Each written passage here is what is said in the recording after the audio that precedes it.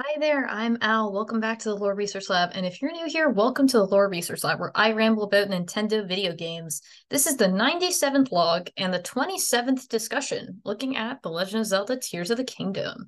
Today's thesis: what is there to say about the music from this game? It's time to deep dive, folks.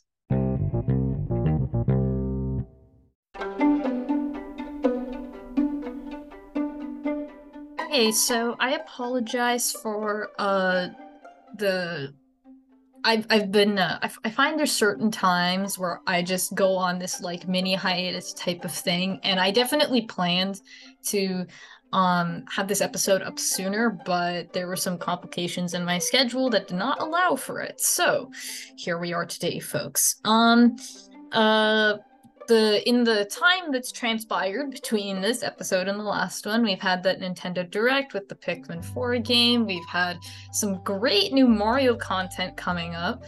Super Mario Wonder, for example, the remake of Super Mario RPG, which that came before Super Mario 64, for those that are familiar, I believe, if I'm getting my timeline stuff right.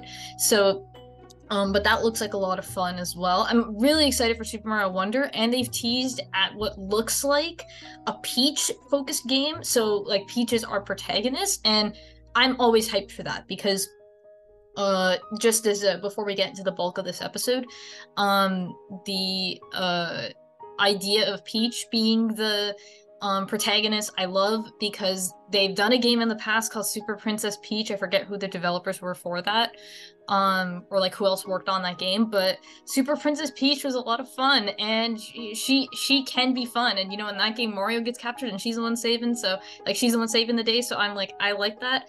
And whatever way they spin that this time around, well, I'm sure it'll be great.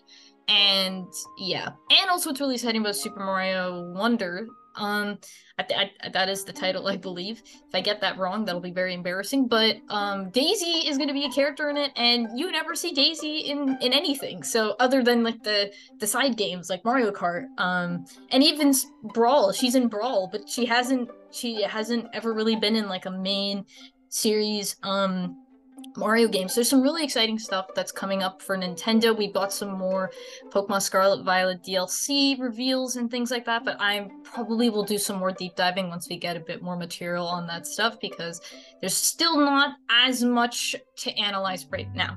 So with all that like kind of housekeeping out of the way, um it's about time we start talking about Tears of the Kingdom's music.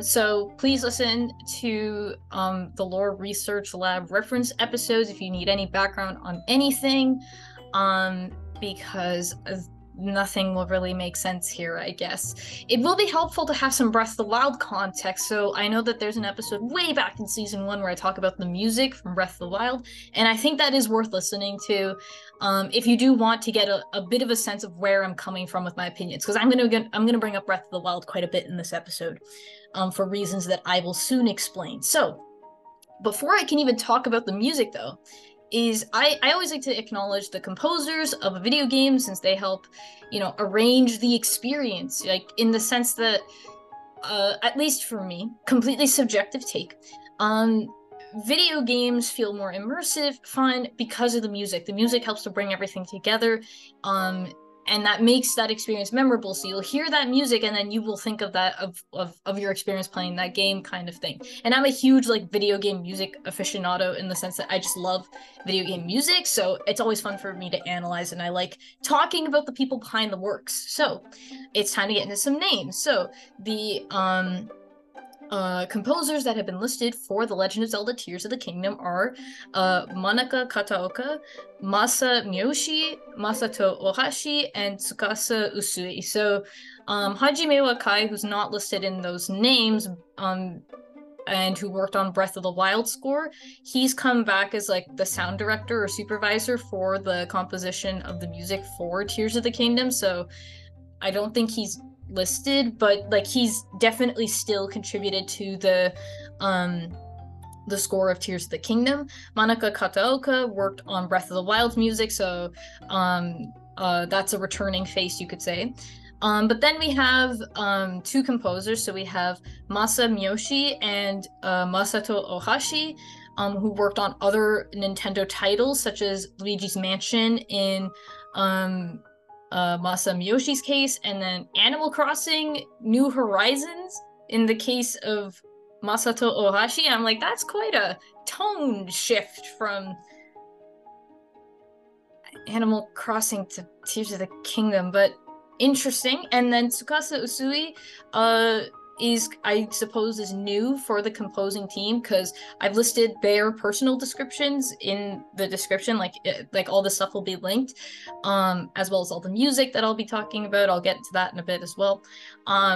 Everything will be linked in the description. So I guess what I appreciate about the composers is that Hajime Wakai and Manaka Kataoka, in my opinion, did a great job with Breath of the Wild score.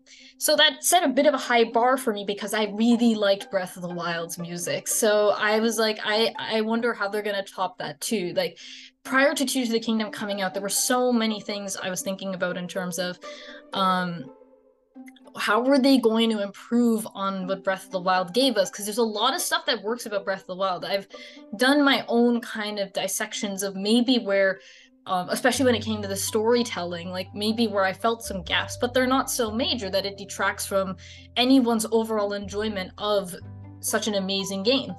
So again, this was one of those aspects where I'm like, how is Tears of the Kingdom going to take it a step further from what Breath of the Wild has already done? Because Breath of the Wild did quite a bit when it came out. But what I really appreciate about Tears of the Kingdom score is that while it does feel fresh, it still feels actually familiar. So I think it helps that you do have some returning composers in the sense that it leads to this kind of cohesion of sound. You know, the music from Breath of the Wild carrying over into Tears of the Kingdom, it feels like a natural transition. And then the new tracks that we get showcase an evolved form of this version of Hyrule. It shows an evolution in what's changed, you know, because this is Tears of the Kingdom is like a pure sequel to Breath of the Wild. There's no questioning it. But the music is also a part of that transition. It showcases how things have changed, and what has kind of stayed the same, which is nice because there are certain locations in Tears of the Kingdom that have remained the same from Breath of the Wild. So you go there and it feels familiar, or maybe certain overworld themes are the same. So then you listen to that music and you're like, it's kind of what you've been used to if you've played Breath of the Wild. But I guess the other great aspect as well is that the new tracks that they have introduced have made this game feel even bigger than Breath of the Wild ever could have. So there's a mix of new and nostalgia with the themes that you hear in Tears of the Kingdom in a really nice and fresh way. It feels very big actually when it comes to a lot of these a lot of the tracks that come from Tears of the Kingdom. There's a larger than life feel to it that is actually a contrast to Breath of the Wild score. So again, while it's very much a sequel, there are clearly some things being done differently in Tears of the Kingdom's score, which I appreciate. So I just think the sound design and as well as the score, the music of Tears of the Kingdom is just I don't know if fun's the right descriptor, but I do know that it's extremely enjoyable and I have had an amazing time just experiencing this music. So I guess with that little preamble out of the way, I'm going to analyze some selected tracks I've picked out where I'll play some snippets of it. So it's like we're having a little listening party. I'm going to just kind of discuss / dissect some of these tracks that I've picked out where I want to provide examples in the game of where you kind of get this sense of immersion, how you can feel that this game is a sequel. And it's mostly going to be focused on new music. So I'm not really going to look at things that are slight remixes of pre-existing themes and such. I'm trying to focus on the new things that have come with this game.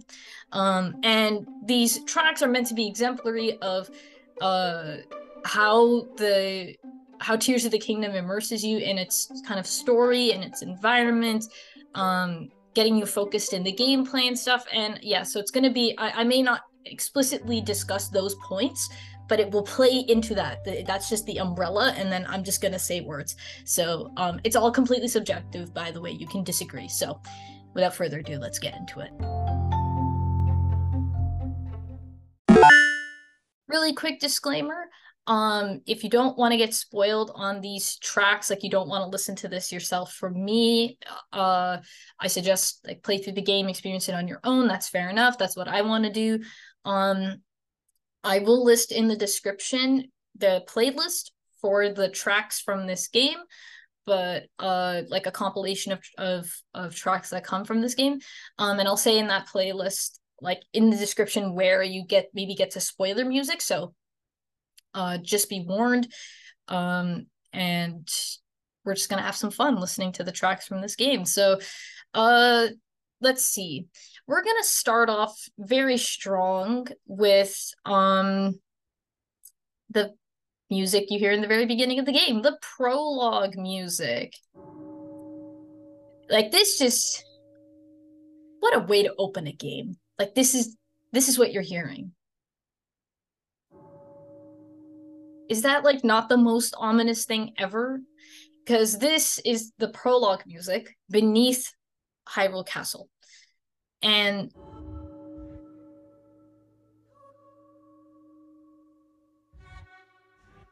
this like choral echo singing that you hear that has this kind of synthesized feeling to it, paired with that gong and that kind of boom you feel, like it's just so unsettling and perfect in setting the tone for the environment you're entering, which is this secret subterranean temple-like structure beneath a larger castle where there are murals, there's statues. It's like you're entering an unknown world in a way, and you don't know where you're going, but you can sense that it's dangerous. There's something to be feared wherever you're heading. That piano's not helping. Piano, when used correctly and used right, which I find is often the case with things like Zelda games, it's perfect in creating that kind of tense atmosphere. It's perfect for setting this kind of tone. So I thought, again, this is a great opener because this greatly contrasts how Breath of the Wild opens up.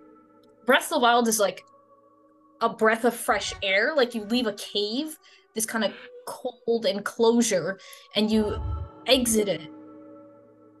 But this game is actually the complete opposite, and that's what I love about the contrast, where Breath of the Wild begins with a melody like that kind of thing, where there's flute, it's in a major key, it sounds like, even though you may not know what's happening around you, there's certainly a world out there for you to explore, which seems to suggest there's a positive connotation to the opening of Breath of the Wild, whereas this feels claustrophobic. It feels almost suffocating. And it almost sounds like it's telling you to leave. Like the music itself is not saying that, but you can imagine that the environment you're in is the opposite of inviting. You are walking into an extremely dangerous area. You're basically doing the opposite of what you do in Breath of the Wild, which again is a great contrast, and then also a wonderful setup for how this game even kicks off, which eventually leads to Zelda and Link finding mummified Ganondorf, reawakening, sending Zelda further into the depths of the earth, but she's cast away somewhere by some mysterious power. She becomes a glowing ball of light and disappears, and something similar happens to Link, where he's transported to a completely different and separate location. So but this is a great opener for some music. So that's the prologue music.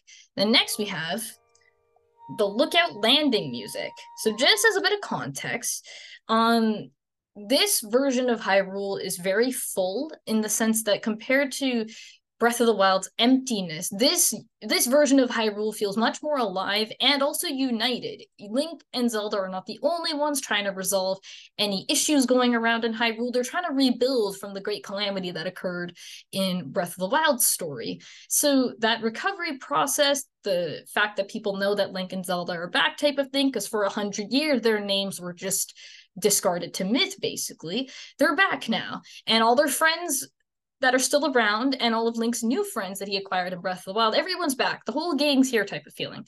But what happens is that prologue music with that confrontation with mummified Ganondorf leads to an event called the Upheaval, and then that leads to several demonic phenomena encompassing areas of Hyrule, creating problems for certain areas, such as major city points. You get the chasms that lead to the depths, the lower earth of Hyrule. It's basically like this kind of alien world type of thing. And then you also have the sky, of course, as the surface is the one with all the chasms type of thing. So you have your floating islands, you have these chasms opened up in the earth, you have the depths, which are complete darkness, and you need to find several light routes to, and by several I mean 120, you need to find light routes to light up the entire underground, otherwise you generally can't see anything. So the upheaval was this kind of major marking event for not only the people of Hyrule, but for you as the player, because it's the inciting incident of basically anything else that happens afterwards. So this music, though, this is the music for Lookout Landing, an outpost that's not far from Hyrule Castle. So it's not far from the point of origin. So you're kind of like teetering on the edge of like disorder and peace, if you will. Like this place is like right near Hyrule Castle, where a massive chasm is opened up underneath it because of mummified Ganondorf. But then you have this kind of nice, comforting music with this piano, these lively drum beats, and we're gonna get some flute in a bit. Like, it's just... And these horns. So basically, this music is semi-representative of all the races of Hyrule, all the different cultural groups. And I don't know, I just really like it. And I'm going to be completely honest, is that the majority of the tracks that I'll be analyzing today are not the most positive sounding. I don't know how it ended up working out that way, but I just found that the tracks that I really wanted to analyze in terms of what Tears of the Kingdom offers are the more, you could say, negative sounding tracks, because they're just so good. Like, I can't not talk about it kind of thing, you know? So, but Lookout Landing is really nice because listening to this, it generally does feel like this kind of outpost of civilization. Like it sounds like if people are collected here, like this is what it would sound like. You know, people try to gather together, working working together in this united front against the evil that's again trying to corrupt Hyrule. Like this place can't catch a break. And these people certainly can't. Like it's just a tough time for Hyruleans, you know, anyone who lives there. But again, I really like Lookout Landing. And then the next track we'll be looking at, or listening to rather, is the Sky Islands music. So this is going to be a good contrast actually, because the surface has a lot of the same tracks you get from Breath of the Wild in terms of the overworld music. So and then there will be major differences for other tracks that I'll be discussing. But you have the sky, the surface, and then the depths, right? So the sky, this is the Sky Islands music when you're in low gravity. This is an important distinction because there's, I think, 3 different versions, this being one of the 3, where you have the normal Sky Islands music, then you have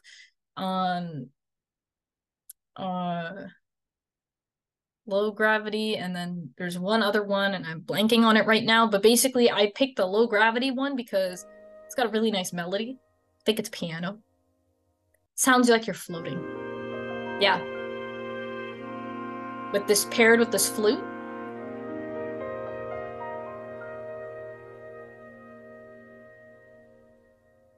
It just sounds very peaceful. And when you do get into the Sky Islands, like in the areas where there is low gravity. I don't know why. I like it. I enjoy it. And because Link's almost like an astronaut on the moon, where he's like kind of taking all these high jumps and it's slow and he's almost kind of bouncing his way through the air. It's weirdly satisfying to do. I will say trying to climb up something in low gravity is hard and kind of annoying, but the jumping is fun. So I have a very positive experience when I hear this music. Um, but overall, I feel like it really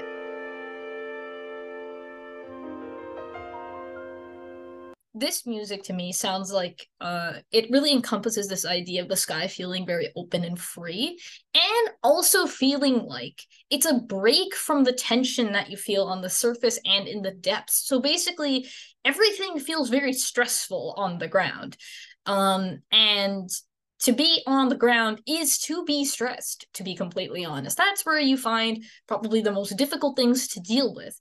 And it's not that the sky is free of problems either. And some of the main story stuff demands that you go to the sky specifically because there's problems starting from there. The point of origin for certain issues in Hyrule actually are in the sky. So you need to go upwards. But weirdly enough, the sky for me in Tears of the Kingdom overall has felt a bit, like I said, a break from the stress that you experience on the surface and in the depths, because this feels very upward. There's Lookout Landing is one example, but basically the Sheikah Towers from Breath of the Wild have been replaced by different kinds of towers that actually catapult you up into the sky. And there's certain music that plays when you go up into the sky. And that also sounds like it's the kind of music you would expect to hear when you're going upward into the sky type of feeling. So it's well composed in that sense. And then this is the music you hear when you arrive in the sky, and this is, or rather, one version of what you hear when you arrive in the sky. So again, it just feels very freeing, open, peaceful, soothing. It's a lot of things at once. And now we're going to switch up the tone because there really are not many positive sounding tracks after this. This is the music of the depths, folks. Great contrast, right? Yeah, no, like this feels like you've plunged into the earth, you know? Like you're deep underground somewhere. No one knows where the heck you are. If you're lost, that's your problem. That's what this music is telling you.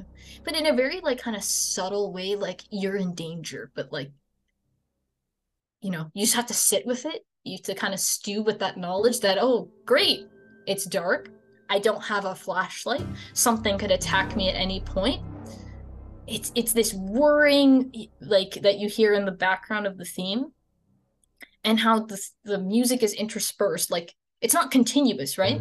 With the Sky Islands music, it's a continuous flow, right? With this, it pauses, it goes in and out. It's like something's about to jump scare you or attack you, like it is right now.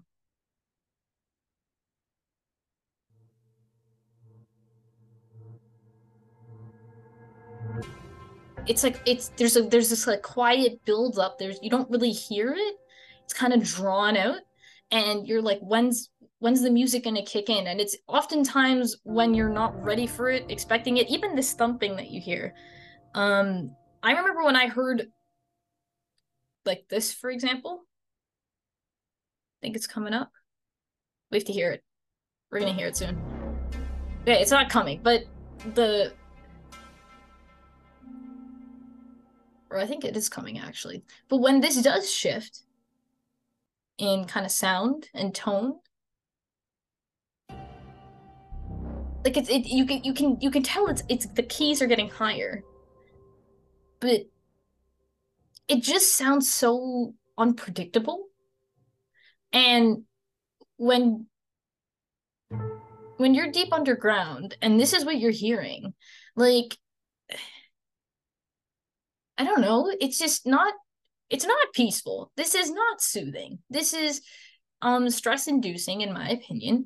And if you are listening to this in like complete darkness, I can't think of anything scarier. Like this does not need to be super shrill and high, like fast paced or something to be scary. What this game excels at for its more unsettling tracks is that not all of them have a fast tempo to it. A lot of it actually tends to be quite drawn out, and for me, not knowing when something's gonna happen, that's how you really instill fear. So I think this is good overworld music for the underworld. Pun intended. Okay, moving on to another depths centered track. So this is the music you hear at the abandoned mine. Abandoned mines is actually not a singular abandoned mine. There's several actually located in the depths. And the nice thing is that the abandoned mines correspond to a city on the surface. So they're actually technically not too hard to locate. The problem is getting to them. For certain abandoned mines, they are much larger than others, which suggests more kind of civilization,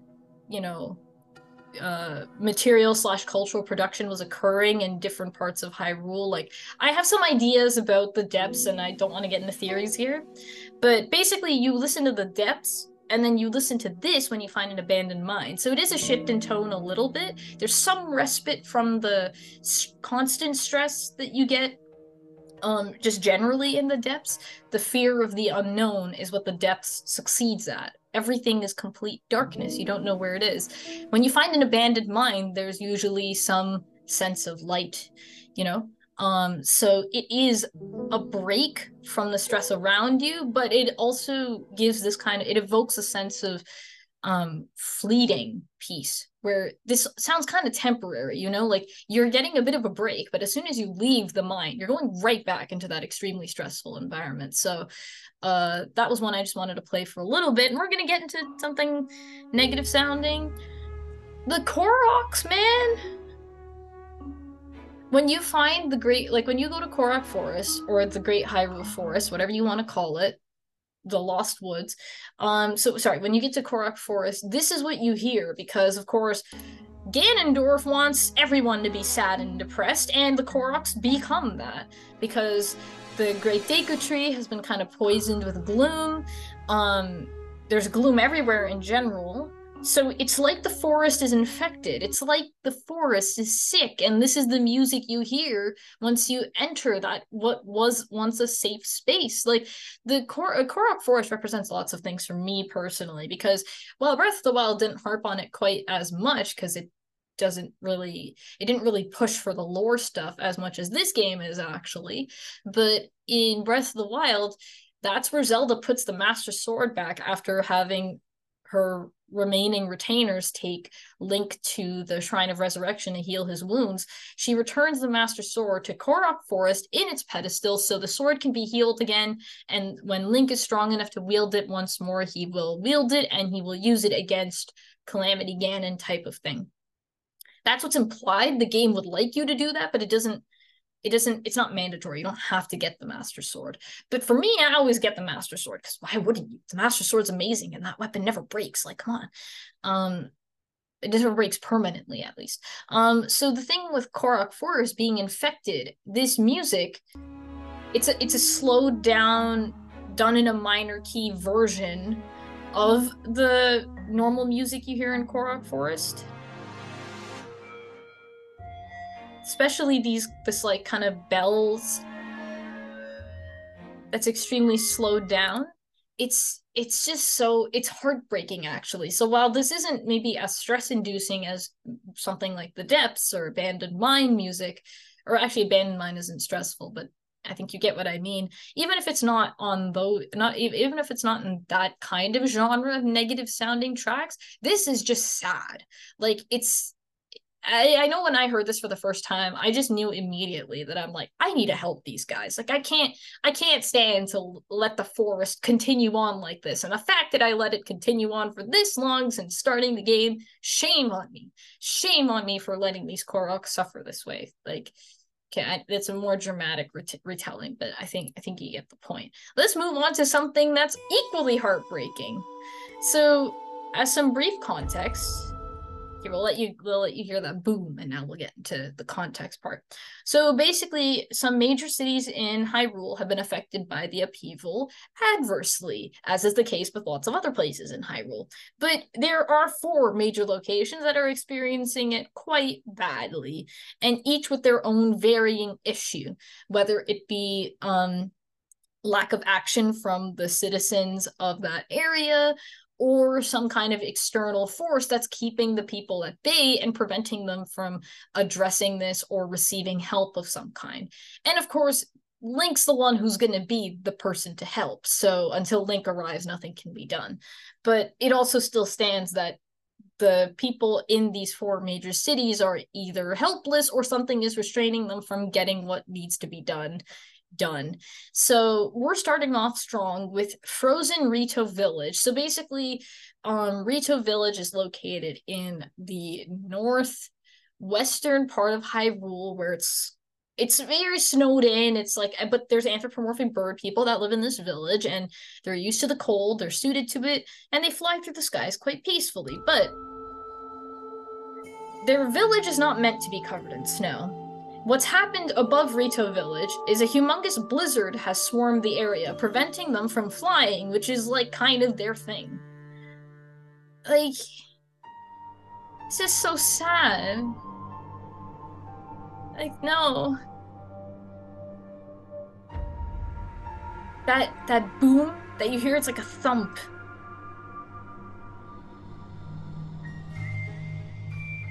It's a sad flute. It's a sad flute. Like, oh. This is very similar words, similar to the feeling that the Gloomy Korok Forest theme gives off, where it's so sad and kind of heartbreaking to listen to. It's like, what's happened here? How can I solve this problem? And you just kind of see how dire things are, because there's barely anyone in the village, because it's not really livable. It's like covered in snow, but that's not suited to what the Rito are used to. And no one knows how to deal with this blizzard, because the source of the blizzard is completely unclear, and no Rito can fly up high enough into the sky to actually kind of figure out what's happening. So the way that the story ends up working out is that there's actually a song that's been passed down in Rito tradition, and it's been kind of noted as like just a children's song. It's just a kind of like, a myth type of thing. But actually that song spells out what exactly is the root of the problem, which is related to something called the Stormwind Arc.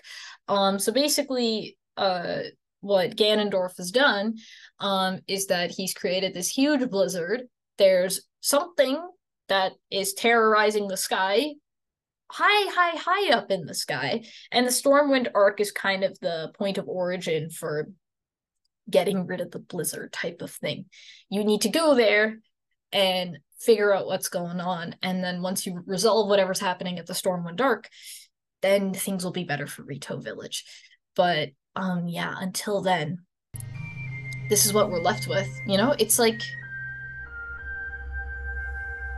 And the other thing is that the bridge that normally people frequent to enter Rito Village is broken off. So basically, anyone who isn't a Rito can't get to Rito Village. Like, that's also the other thing. So yeah, it feels very lonely. It sounds cold, to be honest. So I think this is a wonderfully heartbreaking track. This was done really well.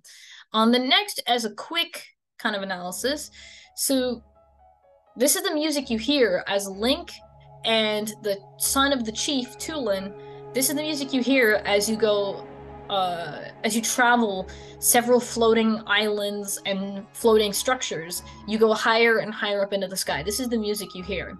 It's called the Wind Temple Approach. So the Stormwind Arc is the Wind Temple. They are one and the same. The temple is a giant ship. Isn't that great? That floats around in the sky. But I just wanted to quickly draw attention to this music.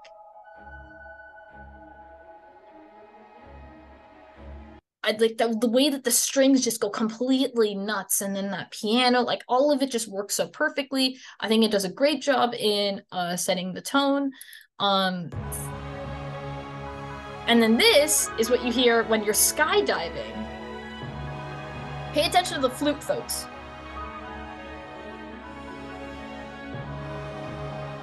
Just pay attention. That flute right there. So I love this music because it feels so grand and uh like you feel like you're in the sky, and it also still evokes that sense of feeling like you're in a cold too. So this is this blizzard that's just high up in the sky. No one can see you, no one can hear you. Like is if it isn't already terrifying. But I just love this like skydive music. It really also helps to kind of set the atmosphere of how cold things are up there, how kind of lonely or maybe isolating it feels, but then there's a weird contrast because it's also extremely open because you're in the sky on a floating ship type of thing. But that brings me to probably my favorite boss music from this game. That flute, I told you to pay attention for it because we're going to hear it again in a sec. This is the music you hear when you fight the mighty Colgera. It's a fight that's done entirely in the sky. Aerial combat, folks. But we're gonna listen for a second here.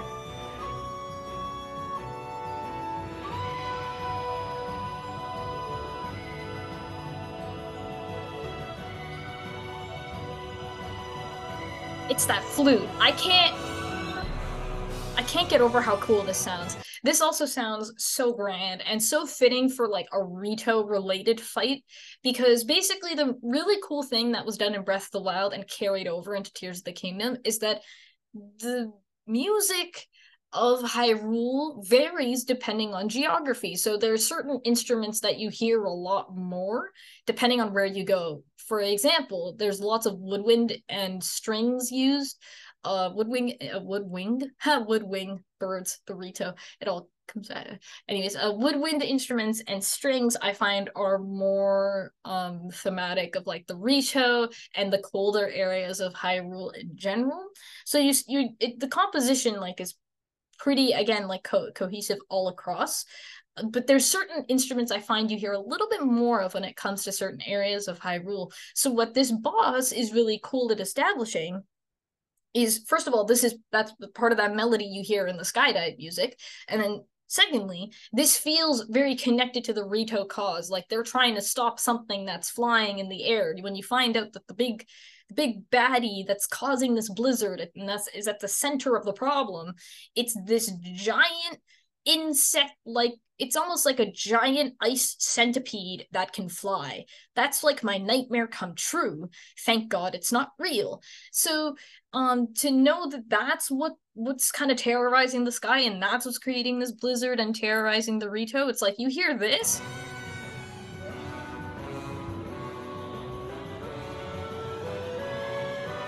it's just the epitome of epic.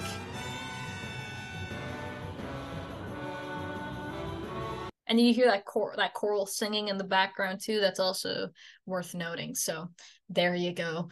But I love the Colgera battle music. I don't really like the boss, in the sense that I don't like its design. The fight itself, I actually quite enjoy. I actually have a lot of fun fighting Colgera. I really like it. But yeah, so that's the Rito problem. Now let's go over to the Zora with sludge-covered Zora's Domain. Man, this makes me feel sad. Maybe not quite as heartbreaking as Frozen Rito Village, but this is done in, like, it's the same music for Zora's Domain when it's normal and fine, but they switch around the notes to make it sound negative, and I think it's done wonderfully. Because basically what happened to Zora's Domain, which is kind of, this is where anthropomorphic fish people, the Zora, live, and they're like, water's their whole thing. So to see Zora's Domain covered in like sludge and gunk and mud and stuff like that is so disheartening to see. And what I kind of like about the way that the upheaval has affected the 4 major cities you have to visit and then resolve the problems of is the way that it kind of represents how polluting the upheaval is and how polluting evil is. I really like how that's done because there's a direct correlation between the blizzard, extreme snow, and the Colgera, for example. So one of Ganondorf's evil creations is causing a blizzard. So an extreme weather phenomena that people cannot handle, the blizzard in question, that's linked to the environment being just heavily changed because of evil. In the case of Zora's Domain, and what I'll get to with the other two, it changes a little bit with the other two. With Zora's Domain, the pollution theme feels even stronger because this is clean water being dirtied, muddied, and there's certain waterfalls and areas that surround Zora's Domain that are completely just turned from clear blue to like this purplish, greenish brown. Like it's like a disgusting coloration. It looks gross. And this is what you hear when you see all of it. And this like mud, this sludge keeps falling from the sky. And it's not clear how to stop it. The Crown Prince, Prince Sidon, who's one of my favorite video game characters like ever, like he's just the best. He's working hard to, with his kind of power of utilizing water in like a cleansing kind of way. He can almost weaponize water. He can create a shield of water around someone. He can do all kinds of stuff with water. As Tulin was very agile in the sky and could do things that other Rito couldn't. Sidon is similar in that he can almost use the power of water in this more offensive, strong kind of way. His own father, King Dorephan, is out on his own trying to resolve things, but he's kind of MIA, But with Sidon, he's trying to work at the problem, but he's not able to, like, he can't leave the area where the most mud is or sludge is coming down. So like when you kind of start the quest focused on solving Zora's Domain, like the sludge in Zora's Domain, Sidon will tell you, I think more than once, that he can't leave the area that he's at because he has to use his powers to stop the sludge from being continuous. So I just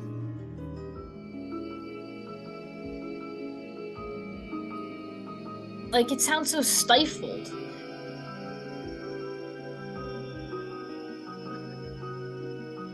But yeah, that sludge covered Zora's Domain for you. Now let's get into something that's maybe not as negative, but it's not positive sounding. It's certainly wondrous, if you ask me. It sounds mysterious. This theme is called the Ancient Zora Waterworks, where you discover a secret aqueduct system underneath the main reservoir, which is currently like sludge water, basically. But you're able to, through various story stuff, you're able to create like a clean water approach. So you get underground, the water here's clean, and there's clues about how to get to the sky where the source of the sludge is.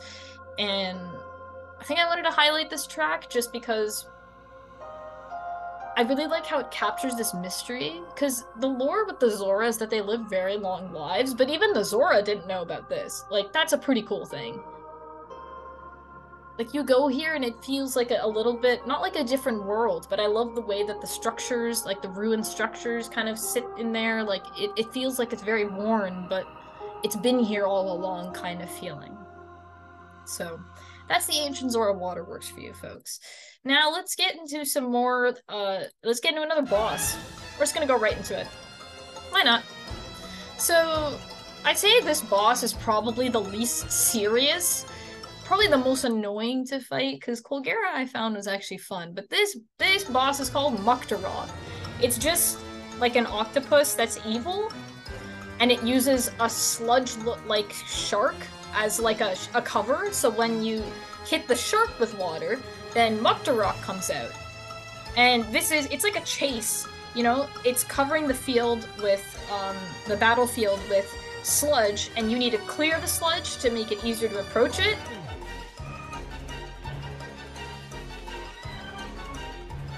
that chorus, that choral singing in the background there. Oh, I love that callback to the prologue music.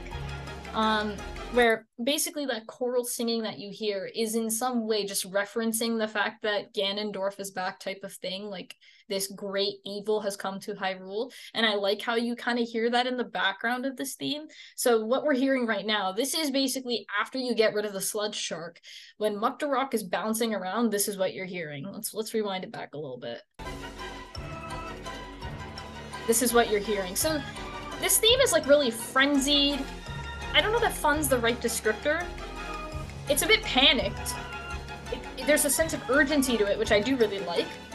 But the battle itself is quite simple. But it's kind of fun. Like the music, not the battle. The music's kind of fun. I just like how like kind of panicked and fast it is, because I think the Colgera fight, and this is clear for all the bosses that you encounter in this game, where they will, like the major ones, have more than one phase. So once you clear the phase one, like the Colgera music I played, that was phase one.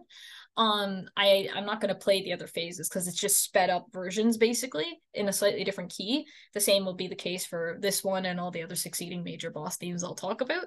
But with Muktarok, it's just like, yeah, it's just kind of frenzied and all over the place, which seems kind of consistent for this villainous entity that uses the intimidating front of a mud shark, basically. But then once you remove that mask, it's just this kind of bulbous octopus looking thing. Like, it's hard to take seriously, but at the same time, the concern of sludge entering clean water is a very valid concern. So anyways, let's move on to tension in Goron City. So we enter a bit of like a funny situation here, because basically,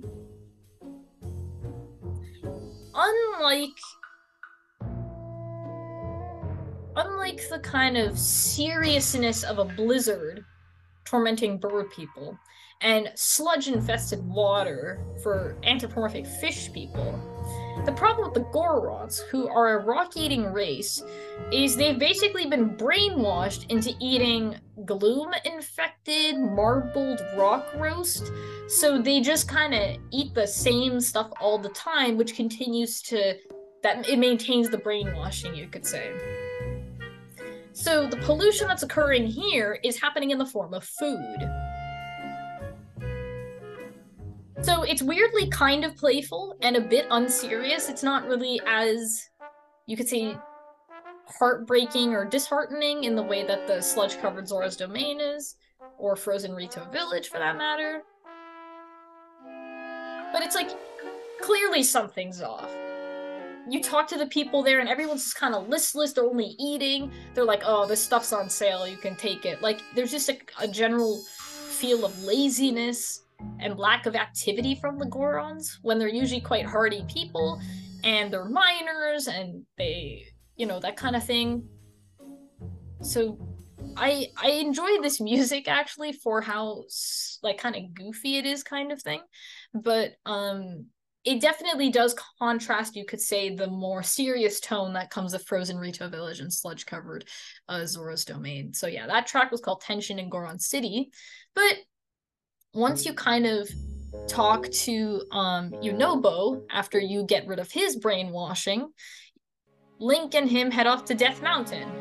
They got some stuff to deal with here, and this is what you hear when they're on their way to the top of Death Mountain. So it's still fairly playful, and I'd say it's not that unsettling.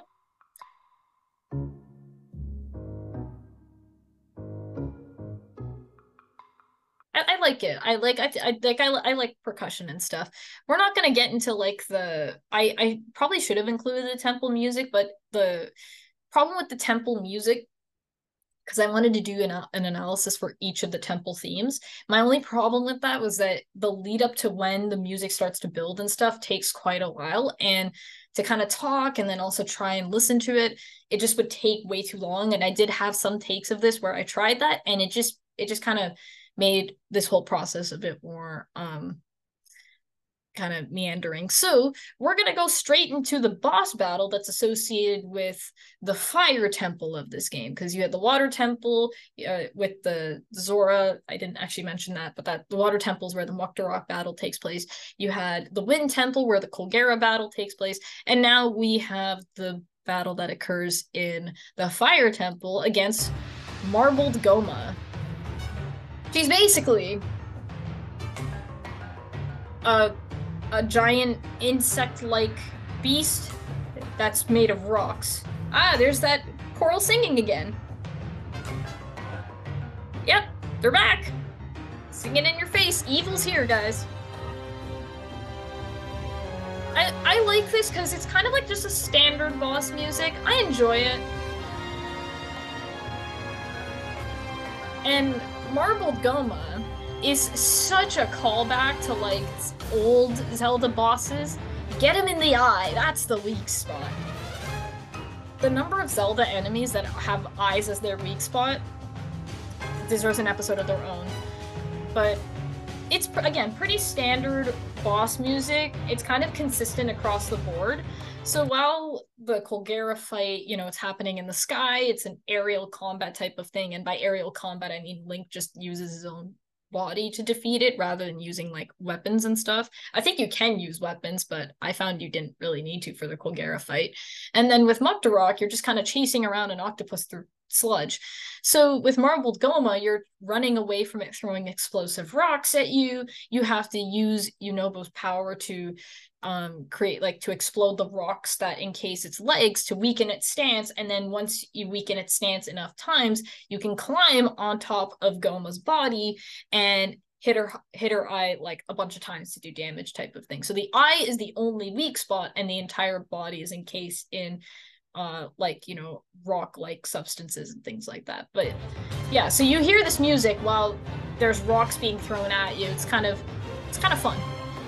It's like a chase, but not. And also it happens in an extremely enclosed space. Like, you can also tell how this theme is much more percussive compared to the Zora theme and the the Muktarok battle and the Colgera battle, where that felt a bit more, you could say there's an openness to it. This does feel enclosed to me. And I also just really appreciate that element to the music. So Marbled Goma, she's great. Now back to Sadness. So this music is what you hear when you go in the desert. The desert is currently covered in sandstorms after the upheaval occurs, so it's extremely hard to traverse. And the main city, Gerudo City, which has the Gerudo race living there, and they're a race made up entirely of women. I remember I did this thing where I'm like, oh, I remember where all the cities are located in Breath of the Wild, so I'm just going to kind of retrace my steps kind of thing, see how everyone's doing. And then, you know, I go to Rito Village. Oh my God, there's snow everywhere. I go to Zora's Domain. Why is there mud?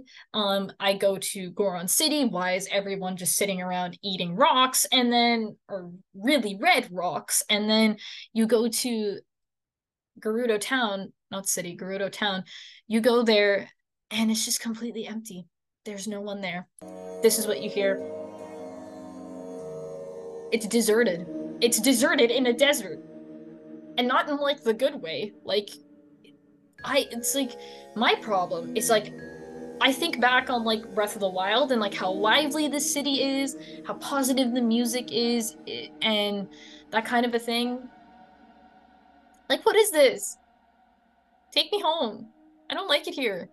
I remember going here and it's like, the really cool thing when you walk into Shrouded Gerudo Town, and not cool in a sense like, oh, that's super cool, but cool as in just from a thematic sense, is there's almost like there's this light blue kind of tint to the area. Like, it's so, like, the sandstorms are so strong that even like the environment doesn't even look normal, in the sense that obviously having snow and darkness kind of covering an entire village perimeter type of thing, obviously that doesn't look normal either, but at least the surrounding environment generally looks familiar. With a sandstorm, it just completely obstructs your surroundings, so trying to even imagine what things are supposed to look like, because all the buildings and or rather the tents that are usually set up for shops and stuff are completely dilapidated in Gerudo Town as you hear this music. And the other very unpleasant thing about Shrouded Gerudo Town is it's swarming and surrounded by these monsters called Gibdos, which are zombie-like monsters that are just bones and seem to go after people type of thing. Like they're just my that's also a nightmare come true. Like if Colgera was real, I'd be scared.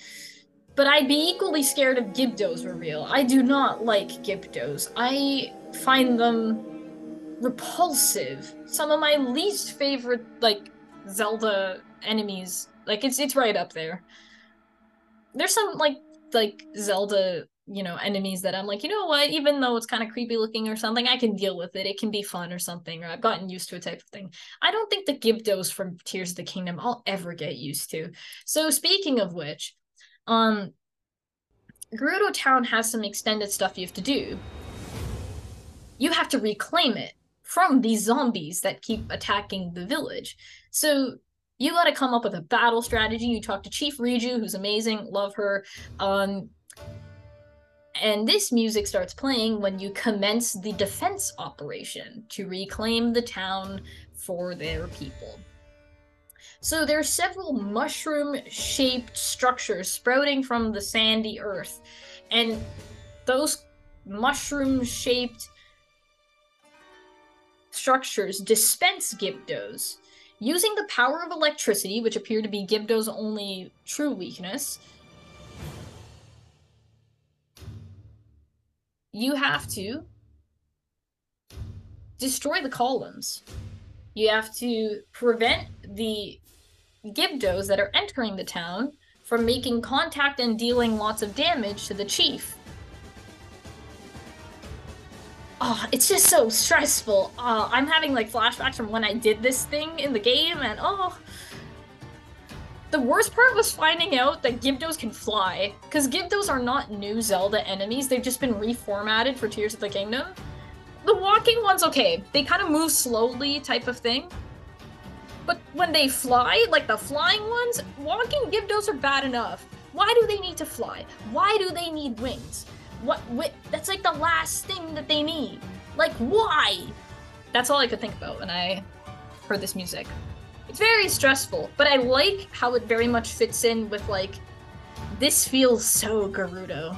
Like, if the Gerudo are going to defend their town, oh boy, this is it. So, while it generally reminds me of stressful things, I do find myself enjoying this music. So I'm like, yeah, it's battle time. Let's take down these zombies because they're the worst. And speaking of the worst, we only have 2 more tracks to go over, folks, and then we're actually going to conclude. So, the second last track we're going to go over is the boss of the Lightning Temple. So the really cool thing geographically with this game is the Stormwind Arc, the Wind Temple, is located super high up in the sky. It's probably the highest, height you can reach in this game in terms of how far up into the sky you can go. And then the Water Temple is it's at the low gravity height. And that's why I played that low gravity music before, because that's kind of what you hear in the lead up to the Water Temple. And then the Fire Temple is actually located in the depths. So it's located basically underneath where Death Mountain's volcano is type of thing. So that's a really cool aspect because there's just lava and stuff everywhere. So it feels very earthen-like, like you're so close to the Earth's core kind of feeling. And I thought that was a really cool thing with the Fire Temple. But I do not like the depths. It's so stressful to travel through.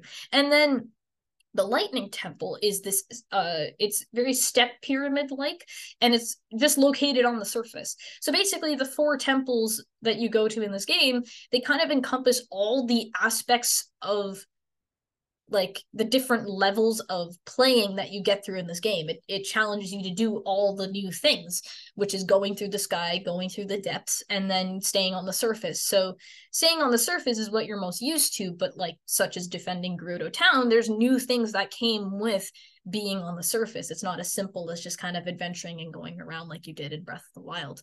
So that's what I thought was really cool about the temples and where they're located. But the fun thing about the lightning temple is, unlike the other three temples, for some reason the boss of the lightning temple decides to fight you before you enter it. So you fight this boss twice, because you have to fight it when you get inside the temple, and then you first have this initial fight with it outside of the temple. Like, yeah, let's just play it. So this is, we're gonna hear that, there's the choral singing. I don't like the choral singing. This is the Queen Gibdo battle music. The boss is a Gibdo, but this Gibdo not only can fly, it looks basically like a giant moth that's mixed with what a Gibdo looks like. I'll also probably have stuff linked in the description for what the enemies look like from this game, so be sure to peruse that. But yeah, I actually like this battle music. I despise the fight. I do not like fighting Queen Gibdo. And basically, I'm playing the first fight version for you. So the other versions of this theme that you hear are more sped up and more stressful and have much more complicated instrumentation going on.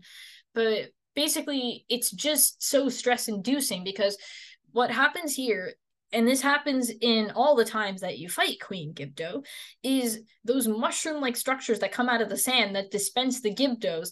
You have to fight those things too, while Queen Gibdo's attacking you. It's like the worst thing ever. So not only do you have to shoot like lightning and stuff at, like, or use the power of lightning against, because that's what Ryuji can do. Not only do you have to use the power of lightning against Queen Gibdo, you have to use it against these Gibdos that start coming towards you as well, just the normal ones. Like I like that the game sets you up with the defend Gerudo Town, like that whole segment of the game. I like that it sets you up for the fact that you have to figure out how to fight them as they come closer towards you, type of thing.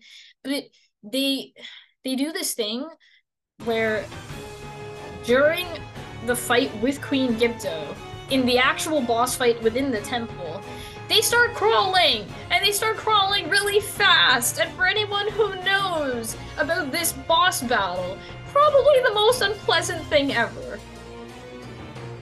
Like, oh, I'm having so many flashbacks right now. It's just not a good time. It's just not a good time. So I really appreciate that, like, Tears of the Kingdom gave us two insect-based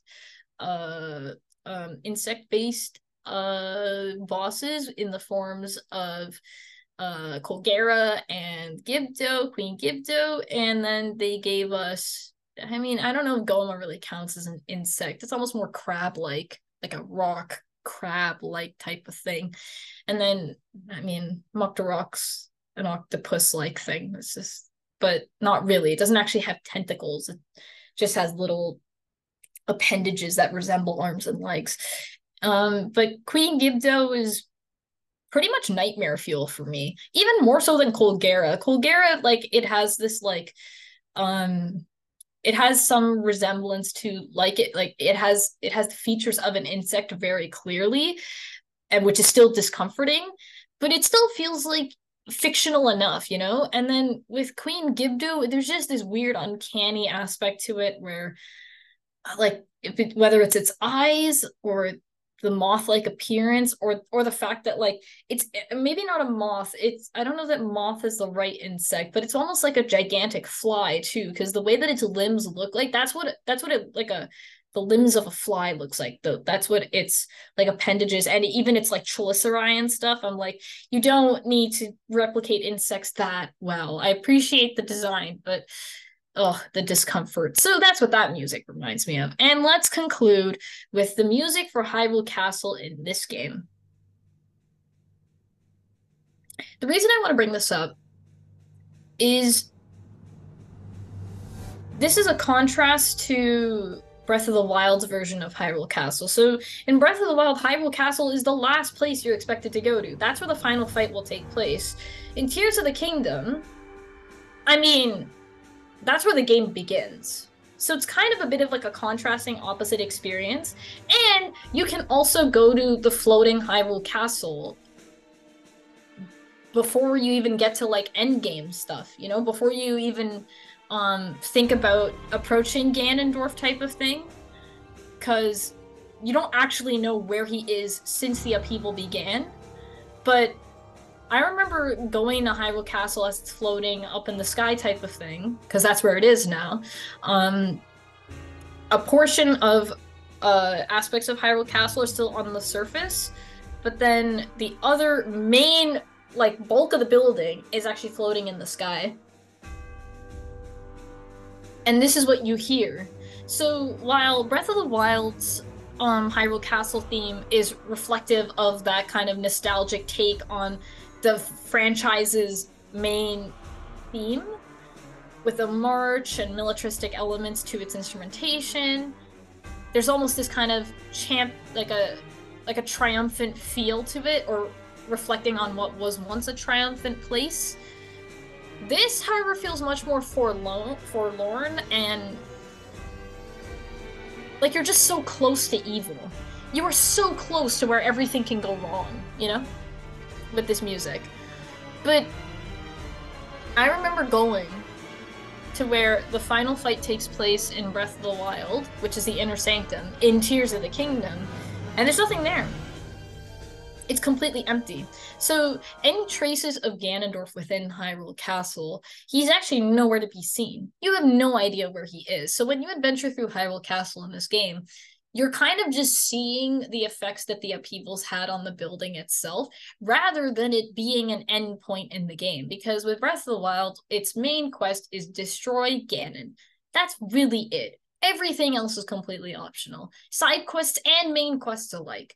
But with this, like the fact that you can just kind of go to Hyrule Castle whenever you want, one, that feels almost weird because that used to be the end point of Breath of the Wild. But then secondly, it's like there's obviously enemies everywhere. The gloom's very dangerous to go through and traverse through. So it's obviously an unpleasant experience. And this castle can't catch a freaking break. Like, it's just constantly in some form of ruination and pollution and destruction type of thing. Like, how many times does this one castle need to be destroyed, basically? Like, it's so mangled at this point. It's probably as dilapidated as the structure can get. There's so much structural failure in general because of just how many times it's been destroyed. It's like the Colosseum, you know? But yeah, this music, I think, really kind of encompasses that feeling of loss, and that it's not it's not where the final fight will take place. I think that's the most important thing that this track helps to highlight. It's just there. It's just existing, and it sucks to be there. It's just such a like kind of, it's not so much sad. Like, I know I felt sad when I went to Rito Village, seeing and hear like seeing it in the state that it was and hearing that music. But then when you come to Hyrule Castle, it's more just like I've kind of seen this kind of level of destruction already when it came to Breath of the Wild and Malice and stuff. This feels worse in a lot of ways, because like it's not even just that it's covered in some kind of substance that, you know, depletes your health and things like that, and that it's covered with enemies. Like, that part hasn't changed, but the major difference is the fact that the structure is just completely removed from the ground.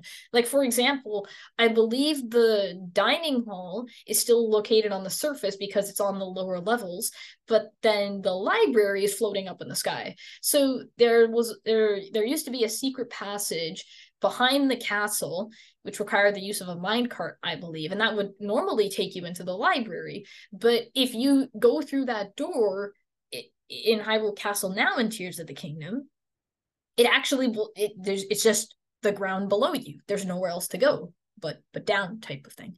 So I just think it's kind of interesting listening to this theme, because the other thing as well is that this was once a whole structure, and you were at the beginning of the game adventuring underneath it. Like, I wonder how I would have felt if I had done this at the beginning of the game, because you technically can do this. If, like, when you start the game, you hear your prologue music, you go through all the beginning stuff, you eventually have to go down to the surface and have to go to Lookout Landing, which again is not far from Hyrule Castle. When you use the tower for the first time, the to fly up into the sky to catapult you upwards, when you do that, you could glide over to Hyrule Castle pretty easily, actually. So I wonder what it would feel like to just hear this music. We'll play it back again. Like, I just wonder how it would feel to hear this. Because it almost sounds like it is a lead up to a final fight, but not really. It's just unsettling. It's just uncomfortable. It's just unpleasant. It has that negative connotation to it. Evil's been here. Evil's done its business. It's had its day. It had a lot of fun doing so. Like, that's the feel that this gives, rather than I'm gonna fight something big here and it's gonna be bad type of thing. Now, that's about all I have to analyze for the tracks from this game, but overall, as a general conclusion to these tracks, is they provide a great sense of urgency to solving the problems of Hyrule, which I really appreciated. That's actually what I most importantly wanted to highlight with the boss battle themes, with even the, sludge-covered Zora's Domain, tension in Goron City, us, the Frozen Rito Village, the Shrouded Gerudo Town, like the essence that all of those themes give off. And I know that the tension in Goron City is the most unserious one, but even then, what I appreciate is this sense that you really need to help these people, regardless of what they're going through and how serious the situation is. The fact that no one's able to do anything about the situation, or they've been kind of forced into a scenario where they can't do anything, which is the case for the Gorons and is somewhat the case for the Gerudo, because they're actually trapped in an underground shelter. Basically, it's kind of this pseudo city underneath the town, and that's what people are using to kind of just live, and there's some places to sleep and stuff, but it's just a very secondhand replication of what is an amazing town that feels very lively and fresh. So I really appreciate the sense of urgency that comes with these themes. And I really appreciate how there's that consistency with the tracks that are associated with the prologue, in the sense that when you're fighting a boss, you are reminded with those musical cues, you are reminded that you're facing a great form of evil. This is something that's rooted from mummified Ganondorf. You know that he's back, and he's making his presence known through bosses like Colgera and Muktarok and Queen Gipto and Marbled Goma, that type of thing. He's created all different forms of evil, and he's not stopping type of thing. And that evil also just kind of grows when you go to the depths, basically, because everything's is covered in gloom and stuff. And gloom is extremely harmful to Link because there's not actually much defense against it. So like if you have any light source, then you're pretty much good in recovering any heart containers that have been lost. But the fact that gloom can just do genuine permanent damage to you in the middle of a fight, or just while you're walking around, because if anyone's heard of gloom hands, which I'm not playing the music for because that's too stressful, then well it's just not a good time. Not a good time. So Tears of the Kingdom really establishes that this is how Hyrule has changed, where the stakes are different, they're higher, things are much more dangerous than they were when you were playing through Breath of the Wild. And one thing I noticed about Breath of the Wild score is there's actually a little bit of an emptiness to the music anyway. For some of the more like for the towns and village themes, those tend to be a bit more full sounding, a bit more lively. But overall, it actually, like, the instrumentation does not actually feel, as you could say, grand. Like Colgera, for example, which is my favorite like major boss battle theme of these bosses, it feels so like big. There's just so much going on with the track. There's so many different musical layered elements to it that I can really enjoy it.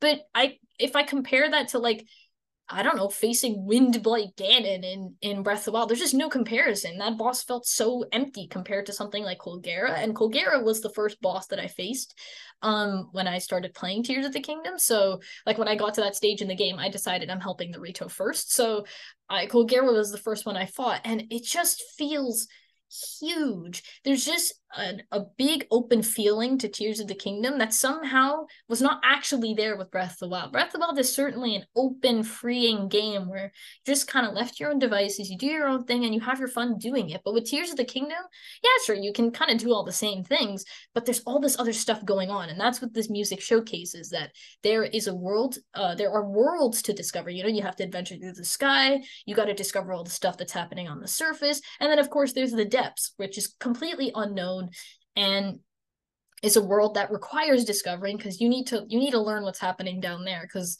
the depths again is like its own separate world. Even though it's connected to the same earth as the Hyrule that you know, it feels so different. It feels like it belongs not in a different game per se, but that just something feels so removed from what you've already experienced in something like Breath of the Wild. It's like you get used to the familiarity of the surface and, you know, the stables and the people and stuff like that. But then you go to the depths and it just feels like you've been removed from that familiarity. You are taken out of that kind of comfort and you are placed right in discomfort city type of thing, you know? Like have a nice time not enjoying yourself. That's what the depths feels like. There's danger lurking at every corner. You never know when you'll be attacked by something. The gloom hands can appear spontaneously, so have fun with that. And then like yeah, that kind of stuff. So anyways, this was a very, very long ramble, but I really enjoy the music from Tears of the Kingdom. It's got a wonderful score, and I really look forward to what comes next. This was the Lore Research Lab findings on the music from The Legend of Zelda Tears of the Kingdom. Thanks for tuning in, folks, and I'll see you next time.